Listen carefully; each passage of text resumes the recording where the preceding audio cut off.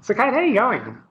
Yeah, I think I'm okay. This week's been a little bit easier. I feel like I can breathe, but last week was, quite crazy. We had a lot on here at the TLN, and there was so many things to do. I felt like I was just jumping from one thing to the next and actually not having a chance to even stop and think about anything.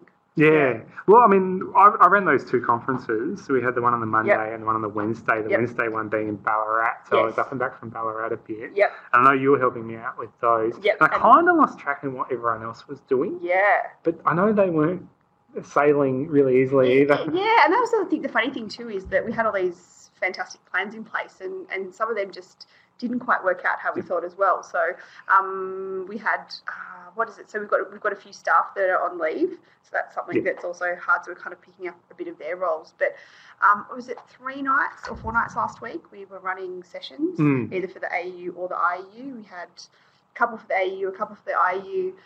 We had a couple for our CRT-PD. And also a couple of TLN courses. So it wasn't even things during the day, but even at night time, having them all set up and then trying to run smoothly. But then again, there was a few hiccups, which, created a little bit of chaos. But yeah, it was really busy. And how did you finish the week? Because I was wrecked on Friday. I remember you were still doing stuff in the office, and I sort of picked up my stuff, and my desk was a pile. I was trying to. We got told nicely to kind of clean up our desks, and because we had a big week, we said we could go a little bit early, which was nice. But one part of me was going, yep, cool, I'd love to walk out the door right now because that sounds amazing, leaving here at 3. But the other part of me was like screaming, going, no, I want to stay here because I have so many things to do for Monday morning that I know that I'm going to take it home on the weekend. And I did. Like I took my amazing Saturday night was doing some admin work for a couple of hours.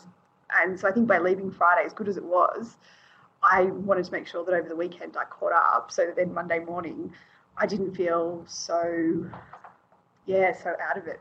This is the thing that always worries me when workload builds so much. It's how easily it moves into my private life and my health. I get sick really easily and really quickly once the workload gets a bit out of control. And we had a couple of long days. Like we were in here, was it last Monday, 7-ish to set up before the conference. Yeah.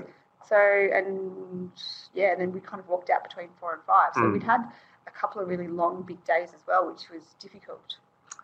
So after that little bit of a complaint from us, I'll say to everybody, thanks for joining us for the Teacher Learning Network podcast.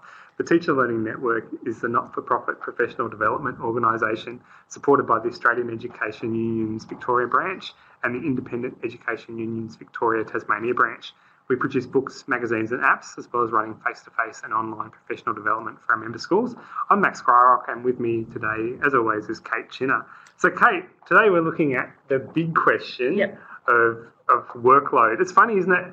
Almost every time we do a podcast, at some point, time becomes the issue of discussion around whether this is something that can actually happen. Yep. So our big question today is, how can I create sustainability in my workload?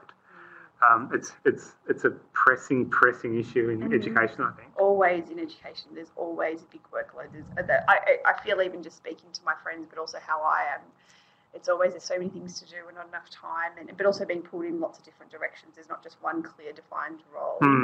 It's reports, it's meeting with parents, it's planning, it's so many bits that And I suppose it was a bit like us last week too.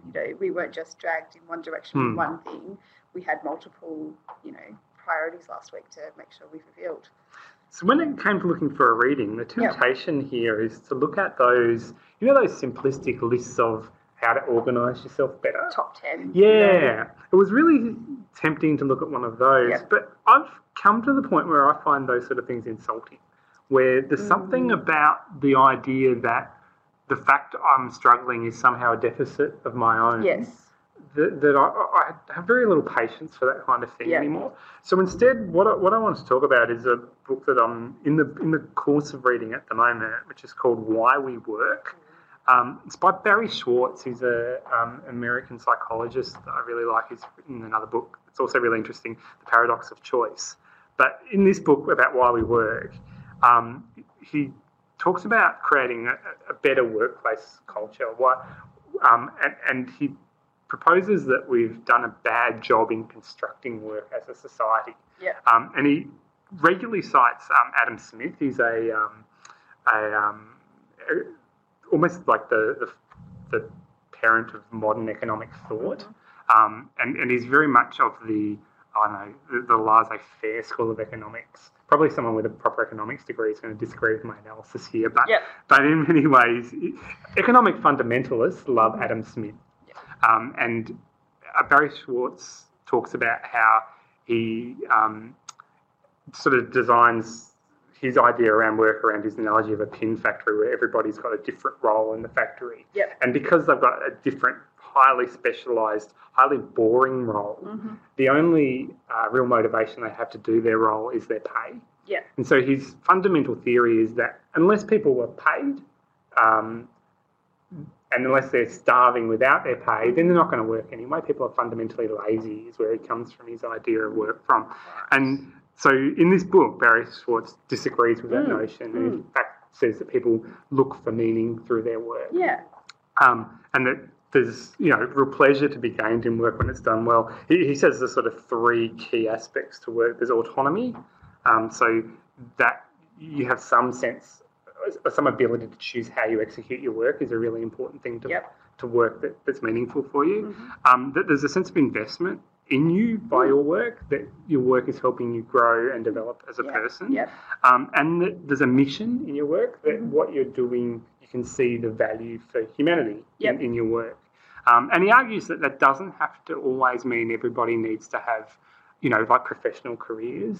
He cites some studies done around janitors in hospitals and how they've constructed and made their own meaning out of their work, where they, interact with the patients, and then they've sort of, taken the well-being of the patients into their work, and the job descriptions don't say anything about that.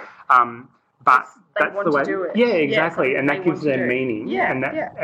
And so there's some really good examples in those studies around the way they've actually been meaningfully useful in the work they've done with patients, even though that's not in their job description. And in that he talks about the idea of an incomplete contract, the idea that any job description or any sort of workplace document by necessity is going to be incomplete. And the solution to that isn't to constantly try and make it more complete, but rather to accept that autonomy ought to be part of your role, and trying to make some meaning out of your work is a worthwhile thing. I really like that. I think that, to me, that's a big way I talk about my work to myself as well. I put a lot of stock in the meaning I draw from it. I would agree, and I think even just as teachers, they're always wanting to invest more. Like, there's not many teachers that will just roll in, go and teach and walk home. Like, we seem to always put in way more work. It's because we want to. It's not because we're told to, but we invest ourselves in it. And in a way, it's a bad thing because then we take too much on and we're trying to do too much. But that's kind of, I suppose, innate in all of us, That autonomy argument is quite good in there because he actually cites some stuff around teaching and the role of, the teaching to the test argument, or some jurisdictions use a very prescriptive model of curriculum when they see I'm putting air quotes up here for those listening, failing school. Some jurisdictions choose to push a curriculum model so tight that it says on the third Wednesday of term 2 you will teach about the number 4. And again, that removes the autonomy from teaching, which stops it being rewarding, which means people are less likely to give freely of their extra effort and their care in that situation. Exactly. No, I totally agree with that, And there's the magic of the teaching and learning when it's like that as well. And it's meant to be creative, organic in the needs of the students as well. Exactly. That extra voice is our guest for today, who's Kate. That's all right. Kate's the first person to break the no talking until you're introduced rule. Did we tell her the rule, though? I don't think we did. No, I think we said we were having a chat. But I like it, though, because sometimes we see people, busting to talk. I know. But I like that she has. I think it's good. It's good start. Yep, perfect. So that voice was another Kate. It's Kate Aitken. She's an organiser at the AEU, but Kate was a teacher before she started her role there. Welcome, Kate. Hi. Thanks, Max and Kate, for having me. I'm sorry I didn't know the rules, so I'm happy to wait on the sidelines till my turn. It's such an amazing conversation and a really important one that I couldn't help but jump in. No, that turn's come now, though, Kate. So if you wanted to talk about your experience just, as a teacher, what you did and what your role is now and how that relates to the time issue as well would be fantastic. Okay, so I was a secondary school teacher for over a decade, and I taught in a number of schools as well as had a secondment to the department for 12 months working on Koori Education, which was amazing, and had a range of leading teacher positions in the schools that I worked in. And it was really funny because I was thinking about a whole range of things as you were both talking that triggered my past and my experience. But one of those was about 10 years ago. I thought maybe I've lost my ambition and passion for my job. But actually what I realised was I had ambition and passion to have a better work-life balance and that I'd be a better human being for myself and for my family and friends and in my educator role and, as helping a school community achieve their goals if I had balance in all those areas. So it's actually a matter of striving for looking at how do you get that balance. And I thought it was really validated when you talked about the checklists, that actually there is some things you can do, but there's other things that are out of your control. And those checklists and things you read online do undermine, I think, the complexity of the nature of our work and what we do. There's so many things I'd like to say. I'm not sure where to jump. But sorry, in answer to your question, what was happening was for me and my history was I was an AEU member for a long time, and then did a lot of work around AEU in terms of reps roles and things. And I did that just because it was the right thing to do, and I saw a need and a gap, and that the school community needed a voice, and my colleagues needed some support and some avenues in the things that they did, and those sort of roles and avenues of what I did built. And then one of my friends about 6 years ago said, you really can't impact the type of change that you're talking about just from within the classroom. And you probably can't even do it from a leadership position within a school if you're talking about a wider framework and a systemic issue. And workload is a systemic issue. And it's also a society issue. Like we've got we call it the intensification of work, especially because of all of the ICT that's happened, and that work now bleeds into our unpaid time, and that there is a real passion in what we do, and therefore we want to be really good at what we do, and therefore we tend to take on more and more. But ultimately, especially with education, there's so much more there's always more you can do, and the working day would actually never be finished. So it's really important that we work out how to put parameters around our work, how to prioritise our work, and to do that, it's easier to do it together. I think it's easier to actually have the conversations in your workplace about what are our priorities, what are our key goals, how are we going to achieve those, what can we do differently, what are we going to sort of keep doing, stop doing and start doing. So, what are some things that are working for us and what isn't working, and how can we actually support one another to change those things. And let's prioritise and focus. And if you want me to do a certain thing, what am I going to do differently or not do or do later on, because I can't do all of it. So that's as you've talked about your work, and that's in all of our work. And I think it makes us better people, and we'll have longevity in our lives, in our relationships, in our jobs, if we can better manage that work-life balance. And I think it's about making the invisible visible. So that's really important too. So naming it, talking about it and framing it and charting where we're going to go and how we're going to get there is really important. So to draw that back to, I could bang on for the next 45 minutes. But to draw that back to the original question, so the union, so I moved from being a teacher to working for the Australian Education Union about 5 years ago. And the roles that I have done in that time have been amazing. And the reason I love it is because it supports public education. I think if we, and the values that support public education are about making sure that we've got good working conditions, that we've got healthy workplaces, a good workplace culture, that employees have a voice within that, because as you've said, having autonomy in your role, having some ability to be consulted helps your ownership of what you do, helps you have really good morale yourself and with your colleagues, which then means you've got often put in more, inside and outside of work as well. So my role is, and our role as a union, is to be able to help workplaces be the best that they can be and be really healthy and safe workplaces. And we do that through helping people with the conversations they have, helping people access the resources, and also making sure that they've got good paying conditions, collectively and individually.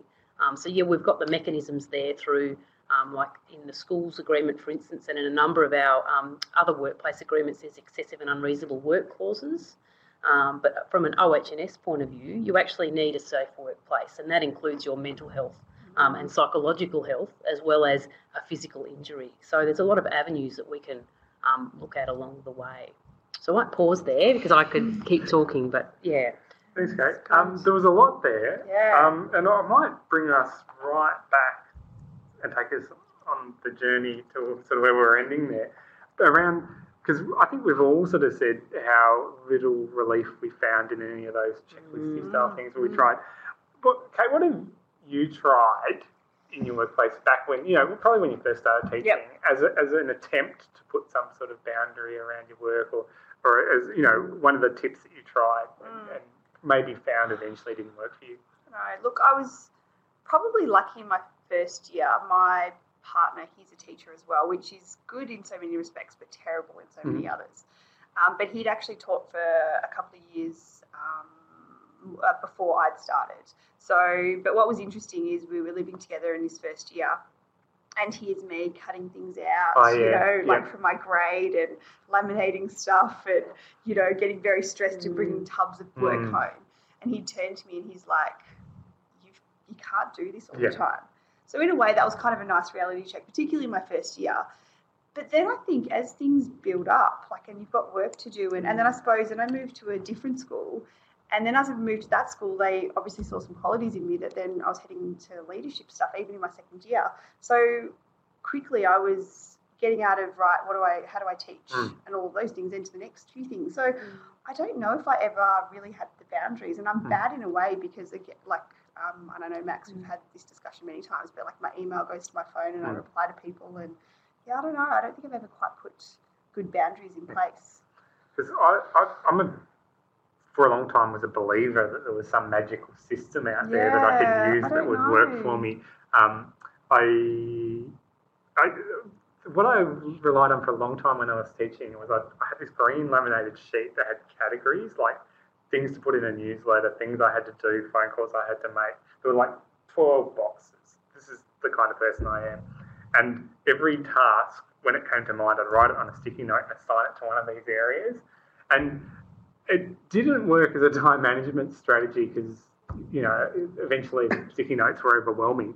But what did work for me was I could sit down and go, what do I feel like doing? At least I could go, and I suppose that goes back a little bit to the autonomy argument. Yeah. I could sit down and go, I do not have the energy to talk to anyone on the phone right now, so I can ignore that box entirely. Yes. I'll just look at the newsletter one because I don't mind typing up some stuff right now. Probably all I could do. Kate Aiken, what did you try when you were first teaching? I think I always give long-winded answers, I'm sorry, but I think a couple of years ago I did a presentation with a new educator, and I thought, I wish somebody had told me that 10 years ago, and she was such a savvy new educator, and what she said was the list is always very long, and you're never going to get it all done, but prioritise and do the thing that's most important first, because otherwise you can get distracted by all these things that you really would like to do that are fun to do, and then unfortunately you've still got the most important thing to do, and then you're doing it after hours, late at night, or very like reports, early. Report time. You try and do everything else. You've got reports to do. You try and get everything else done. You've got to tidy your storeroom in the world. Clean the house instead of doing reports. You've still got to get those reports done. So I thought, she's actually right. Actually doing that prioritising of what are the most important things and actually putting them front and centre and doing them first, and putting some boundaries around I'm a bit meticulous, so that can be a big time waster too. So thinking about, I've got to do it I don't have to do it to a high standard for everything. Let's just make sure it's, to an acceptable level and done, and move on to the next thing. So if those were the things we tried and didn't quite work for us, was there anything that ever came up for you in teaching that actually did work for you? I'll start with mine because, and it branches off a little bit from what you said earlier, Kate, around prioritising, because I get that as a concept, but the problem is if you let the time leak out the other end, you can make it down to 900 on the list regardless of how well you prioritised it. So for me, the thing that actually helped me actually get better with time when I was teaching was when I first had a baby, and he was a difficult baby. And so my wife would arrive at my service and basically in an attempt to make me leave on time. So she'd be standing there at the door with the baby looking so tired that it became a habit that I would leave on time, like just all the time. And so I would compress everything that used to leak out for 4 or 5 hours into that 1 or 2 hours that I had after a session, so that I was out the door exactly on time every time.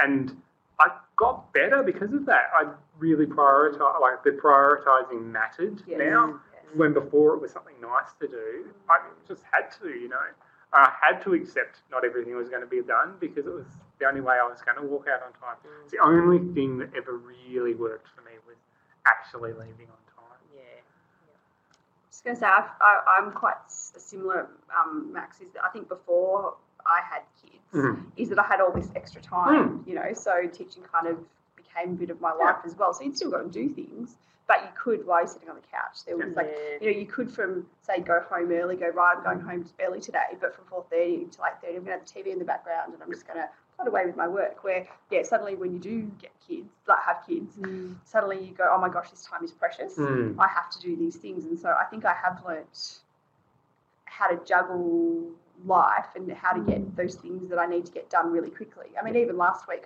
I wasn't actually here working. I had my toddler at home running around the house, but we had some things that had to get done for the night. And normally I probably would be here, and I'm not saying it would take me a long time, but you kind of get distracted by emails coming in. And I was like, I've got this toddler. I don't know how long she's going to last running around the house happy. I have to quickly, and I shouldn't have done it when she was around, but I'm like, right, I've just got to, and it was amazing how quickly I managed to get it done and everything ready for the night, And so, just putting those boundaries on and giving the time limit, Yeah, I think the thing that's worked for me and is still working for me successfully is really thinking about work and what's working and not working for me. So making that invisible visible again, because what we've done is we've normalised excessive workloads, especially in education. And we actually don't realise in our settings in early childhood and TAFE and schools and disability services that people are working a lot of unpaid, unrecognised hours. So I think our early childhood a number of years ago when they did the Leave on Time, Leave It Behind campaign was a really good one. And in our schools when we had the 38-hour week and making sure that you didn't work outside of that and leaving, and that was really hard to tear yourself away from the work when there was more to do. But it is about priorities and knowing that when you get to if we get old and grey, you don't think I wish I would have worked harder. It's I wish I would have invested more time in my relationships and my hobbies and my passions. I mean, obviously work can be one of those as well. But I think that's working for me, that sort of stuff, and talking about that and putting boundaries around emails, because you could actually spend 38 hours a week just on email. So it is about saying let's not get distracted by a ping in my inbox and put some time frames around when I'm going to check that and respond to that. That's good. Raising those campaigns the AU ran about workload and building those rules for a time around when people would leave, I think made a significant difference. I still hear people talk about what they learnt from that time and how they still try best they can to emulate that and recapture what they learnt from doing that.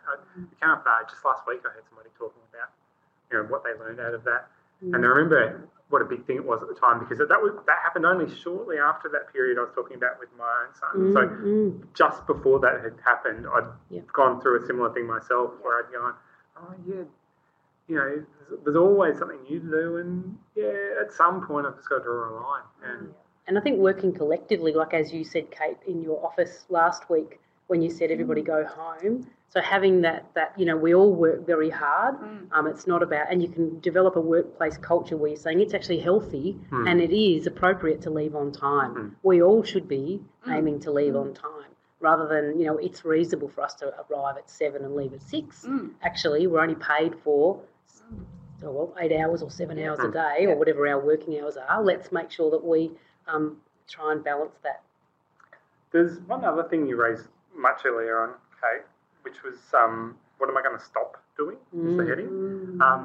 We talk about this a little bit internally at the TLN, but it's not something I'd come across before that. And it seems so obvious as to be stupid, but I don't hear people talking about it enough, which is, you know, like I said, I don't like gimmicks or, you know, these checklist things, because fundamentally it all boils down to there is only so much time. If I'm going to add something extra to the time, I need to take something else out. There's no other magical formula at the end of it. So in your work, Kate, you must come across people that need to be talked through that process. Does that happen much? Yeah, absolutely. And we do it we all do it ourselves as well, I think. But it is about what are you going to stop doing. And it's really hard to say to your classroom or to your employer, actually, I can't fit that in right now. And with the new schools agreement hopefully about to come into effect shortly, I mean, they've got some change the way they look at work. So it's a 30+8 model. Which is really exciting, because what they're saying is our core work is actually teaching and learning. It shouldn't be the administration and all of the work that keeps encroaching on our teaching and learning. So 30 hours is dedicated to teaching and learning type activities, and 8 hours is administration. And if it's admin and it takes more than 8 hours, well, I need some reduction on my face-to-face to be able to accommodate that excessive work. And it might be having a talk in your sub-branch with your members, your AU sub-branch, or with your colleagues about how can we have these conversations as a team. What is it that we think we could do differently or stop doing? So then you're not doing it on your own, and then you're starting to frame the language and the conversation around that. And even saying to your line manager, your team leader, look, you really want me to do this thing, these reports by that date, but you've also asked me to do the OH&S modules, or you've also asked me to do EpiPen training, and I've got to do that flyer. Which is it that is the priority? Because that's the thing I'll need to focus on, and the other thing I'll have to wait till next week. Which again sounds like a really obvious conversation to have, right? But I suspect, because I know this is what I used to do, if someone would suggest something they think would be worth doing, and in my head I'd have the calculation, oh my God, I can't fit that in. No. Right? That would be in my head. But that wouldn't be what I would say out loud. I would try and debate the idea out loud. I would say, oh, no, I don't think that's a good idea. And really what I think I meant was, that's not a better idea than all the other things I have to do. But that's not what I said. I said, that's not a good idea. So it became a debate about the relative value of the idea in isolation from everything else. Because I've noticed, only in the last couple of years, I've gotten better at that discussion, which is to often say, yes, you're right, that is a good idea. I don't see how I can fit that in. But, we can have a discussion about the time. But broadly, I agree with you on the notion of that being a good idea. Because then you stop worrying about the idea and start worrying about how you can fit it in. And I'm surprised how in doing that, how often people say, oh, they're firstly thankful that you like the idea. And secondly, they're like, oh, no, you don't have time, don't worry about it. It shocks me how quickly that whole conversation changes when you stop worrying about the idea and start explicitly talking about time. And I think thinking about planning is a really important thing, isn't it? So actually stepping back and looking at what are my broader visions and goals, and does that fit into that? And if it does, fantastic, let's work how we can build it in. But if it doesn't, well, then it goes on the sideline until we've reviewed our goals. And it's funny, this is another regular theme of ours, which is how often we talk about vision or what you're trying to achieve. Because when you said earlier priorities, unless you can articulate your vision and what it is you're aiming to do, it's difficult to set your priorities, because what's the number one priority unless you've got something to assess it against? And so when you can be really clear, I think, about what you want to achieve, you can be clearer about what doesn't help you achieve that and what's going to have to fall off. Yeah. And I think practicing, as you said, it's very hard to say, especially in the world of education, to say no. So maybe it's easier to say, yes, but. That might be an easy, yes, I can, but I would need to, rather than saying an outright no, because that starts that conversation. And the more you practice having those conversations, the easier it becomes, because it's like changing your habits and your responses, and that takes time, because we're sort of set in how we, our patterns of relationships and conversations and how we focus and do our work. I think that's what I've come to. I've come to, yes, I can. Yes, I like your idea, but here is where the challenge is. I think I've actually seen you have some of those conversations too, which is good. Which is a good thing to do. Yeah, where I'll turn around and go, no problem. And then in my head I'm going, oh gosh, what did I do that for? Do you know what I mean? I need to have that explicit. I'd be happy to help you, or good idea, but... You might need a couple of role modelling. I know we don't like role plays, but sometimes it doesn't hurt to have a role play with your partner or a work colleague, and actually let's just do a scenario, because it's one thing to think it through in your head, it's another for the words to come out of your mouth and do it in a sort of a situation. And to come across the right way too. Yeah. Gosh, okay. I need this in my life as well. I think stop taking on things at home as well as work, so I've got lots to do. So I want to talk about that then. How do I create sustainability in my workload? And this is part of the reason we were so keen to have you join us today, Kate, because I think we're all pretty much in agreement that a handy little checklist of, file everything alphabetically isn't actually going to make any substantial difference. So if I was working at a school that was, experiencing crushing workloads, and it wasn't just something I was feeling, I knew my colleagues were the same, what would be a way forward for me if I wanted to deal with it in an industrial way? Yep. So I think as we've talked about, raising it as an issue, and it doesn't have to be framed in a negative way. It can be, let's look at our everything that we've got going on, and we've only got 38 hours in our paid week, and doing that collectively. So in our schools or in all of our workplaces, there is consultative mechanisms. And that's a really good place to raise workload. So it is about saying to your colleagues, look, I'm really worried that we've got, 10 priorities this term or this semester. I'm not sure how we're going to fit them in. I'm really worried about our health and wellbeing and the impact on the teaching and learning. That's the thing, as we know from the union surveys we did of schools, workload is impacting negatively on teaching and learning. This impacts on the outcomes for our kids. So this is really important stuff. It's not whinging. It's really important stuff to get right and talk about. So I'd be saying contact your AEU rep at your school and hold a meeting to have a conversation about what are the workload pressures. There are no magic bullets. Every school's workplace will have a different workload pressure, and it's working out how do you manage that and what are the resources. And we know if you have input into your working conditions, and that means that you're going to be happier in your job, you're going to have more autonomy and feel like you've got more control. So raising that as an issue on your agenda through consultation. And when you've got a new initiative, even taking the time to reflect on that. Did it fulfil its intended purpose? If it did, fantastic. Are there any unintended consequences? Is there anything further we need to do? Or if there's a new thing coming up, how is the school going to introduce it? What resources and supports are there? Because often we find with a lot of our workplaces, there's bigger drivers and they don't think about how they're actually going to make sure they achieve that goal, that they actually need to stop and talk about, how do we actually make that initiative happen? What are the stages? What are the resources? What are the reflections on it? And ring us at the AEU as well, at the Australian Education Union. You can talk to our membership support service about your specific needs, but also how your group of employees can work together.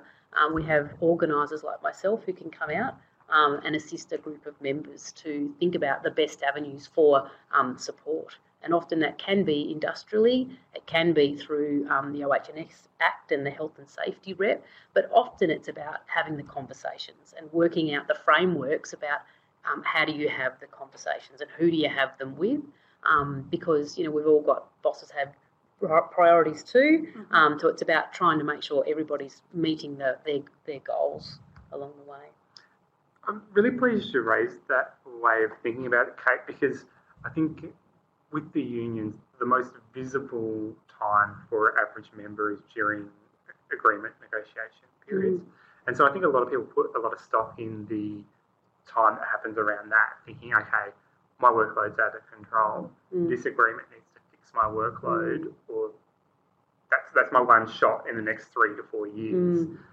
So sometimes if an agreement doesn't, you know, positively impact my workload, then I don't know what I'm going to do, you know, I'm sort of out of it.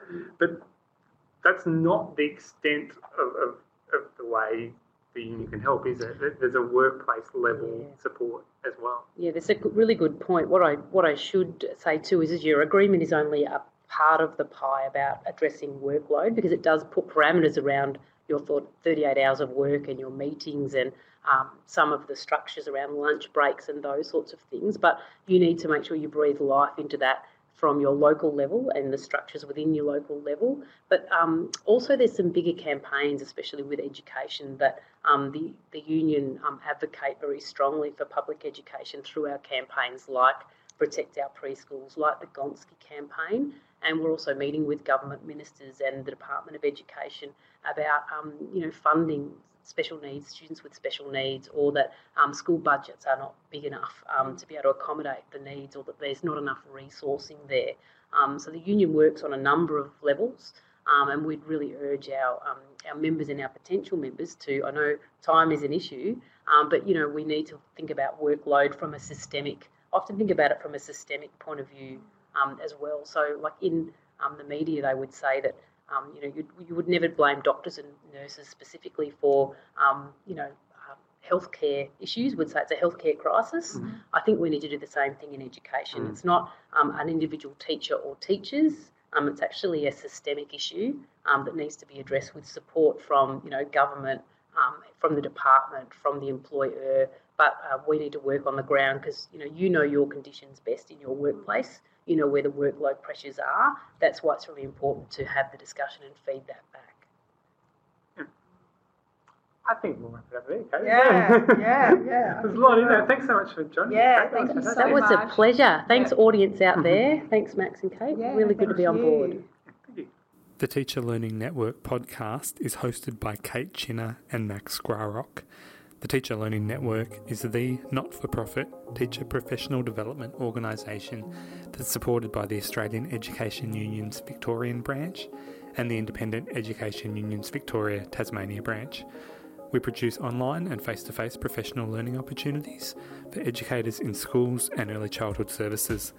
We also publish books, magazines and apps to support the education community. To view a calendar of our courses and find out more about our resources, please visit our website at www.tln.org.au.